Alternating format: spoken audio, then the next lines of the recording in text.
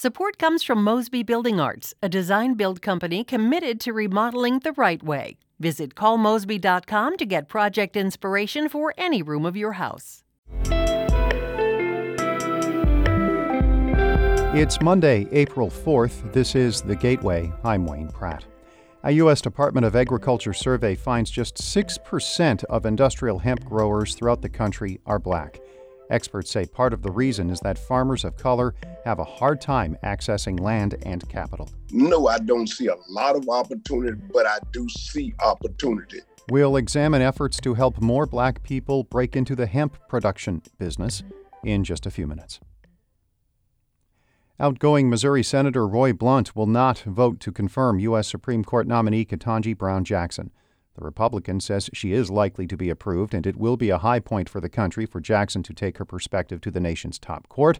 But Blunt says he differs from the nominee's judicial philosophy. I don't think she's the kind of judge that will really do the kind of work that I think needs to be done by the court, and I won't be supporting her, but I'll be joining others in understanding the importance of this moment. Blunt made the comments on ABC's This Week. He was regarded as a possible Republican vote for Jackson, who is poised to become the first black woman on the U.S. Supreme Court. The Senate could vote on her confirmation by the end of the week. Lawmakers in Illinois want to protect doctors who perform abortions in the state in the event Roe v. Wade is struck down by the U.S. Supreme Court. Alex Degman explains. The state department that regulates medical licenses would not be allowed to revoke them or otherwise punish those doctors. The idea is to protect against other states that pursue action if their residents come here for abortion services. The measure now moves to the Senate. It's an election year, and House Speaker Emanuel Chris Welch, noticing Republicans weren't supportive, honed in. Clearly, by their votes here today, they say, women, you're on your own. Democrats in this state will always fight for reproductive health care.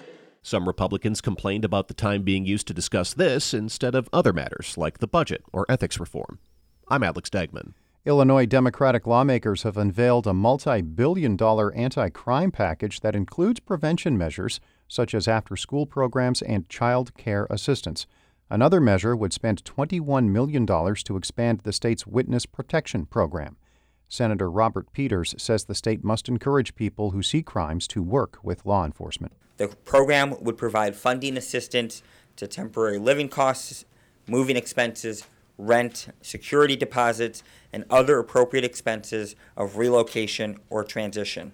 The proposal would also fund an anonymous tip line for people who witness a violent crime and cash rewards for callers whose tips help solve cases.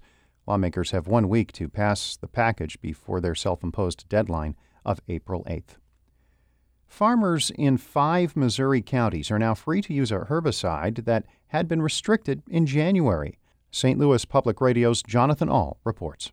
The U.S. EPA restricted use of the Enlist brand of herbicides in counties where the endangered American burying beetle is present. There was a fear it could harm the insect, but a coalition of farm groups from several states, led by the Missouri Department of Agriculture, pushed back.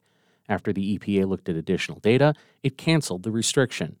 Missouri Department of Ag spokesperson Christy Miller says the change came in the nick of time. The decision was made before spring planting so that it wasn't too late for those producers who were caught with those products already in their barns and already ready to go in their planters. Researchers are concerned about the beetle's future. They could be critical in food and medical advancements. I'm Jonathan Ahl, St. Louis Public Radio. The city of St. Louis is offering residents and visitors free electric shuttles around the downtown area for the next year. City officials are using $240,000 in federal funding for the pilot program run by Labyrinth Smart Mobility. People can catch a ride through an app or by calling the dispatch number from the shuttle zone. It includes the area between Cass Avenue and Clark Street and between 20th Street and Laclede's Landing. Mark Minden is an executive vice president with Labyrinth. It is the convenience and the accessibility that makes this very unique to any other mobility program. We have the ability to cover a whole zone on demand without any light rail infrastructure. The shuttles run Monday through Friday from 9 in the morning to 2 in the afternoon and again from 3 in the afternoon until 8 at night.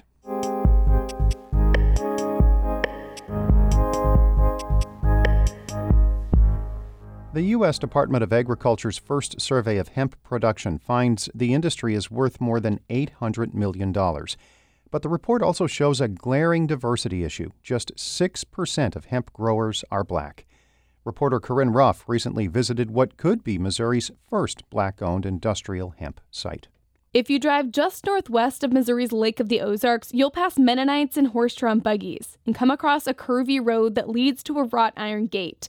Behind it sits a forgotten piece of Missouri's black history, Lake Placid. The private black-owned cabin retreat thrived in the mid-1900s, but it's fallen into disrepair. We've got what I call dilapidation. Brendalyn King walks around a group of old cabins built in the 1940s.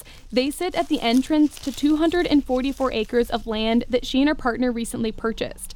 They co-founded what they call the Salem Hemp Kings, and they're one of about 130 licensed industrial hemp producers in Missouri. We want to be a black-owned hemp processor.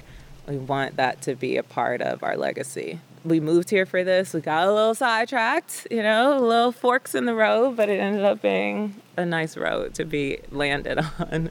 It was a windy road for the St. Louis native and her partner Osai Doyle to Lake Placid. They first started growing hemp in Illinois in 2020, but their deal to buy land fell through. Then they found Lake Placid and fell in love with its history. Now their goal is to use this hilly land as a testing ground to create hemp-based products, such as building materials to fix up these old cabins. King says hemp stalks can be turned into something called hemp hurd and used as a wood alternative. Anything wood can be used from hemp. So pressing that hemp hurd together in like floorboards or wall boards. This is a little atypical for hemp farmers. Most are growing it to make CBD, the plant extract used in things like lotions and oils. And Angela Dawson is trying to help more black farmers learn how to do that.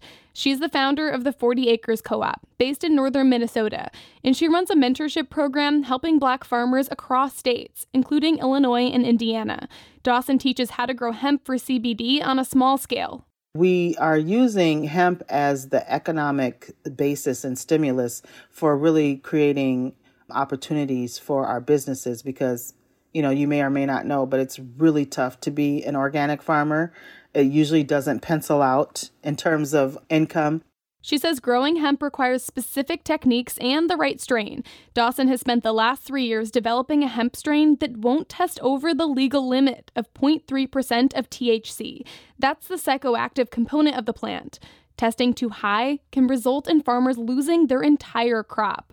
Yet, experts such as Leon Moses say access to capital and land are the biggest barriers to entry for black farmers. No, I don't see a lot of opportunity, but I do see opportunity.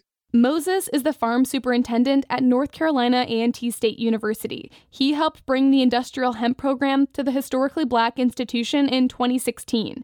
He says if the federal government wants to increase diversity in hemp, it needs to offer the resources. First and foremost is provide either low interest loans or grants or those kinds of things that make funding available for those farmers that may not have the funds. Back in Missouri, the Salem Hemp Kings have already jumped that barrier. They have their land at Lake Placid, thanks to support from friends. But King says it'll be a few years until they can plant their first crop. I know that it's a lifelong process. I'm not going anywhere. So even to know that we have a lot of ideas, but also see my life horizon, I'm like, yeah, I've got 50 years. In that time, King hopes to help other black farmers seize opportunities in hemp too. For Harvest Public Media, I'm Corinne Ruff. Harvest Public Media is a collaboration of public radio stations covering agricultural issues in the Midwest. Shula Newman is the executive editor of St. Louis Public Radio, a listener-supported service of the University of Missouri St. Louis. Music by Ryan McNeely of Adult Fur. I'm Wayne Pratt. This has been The Gateway.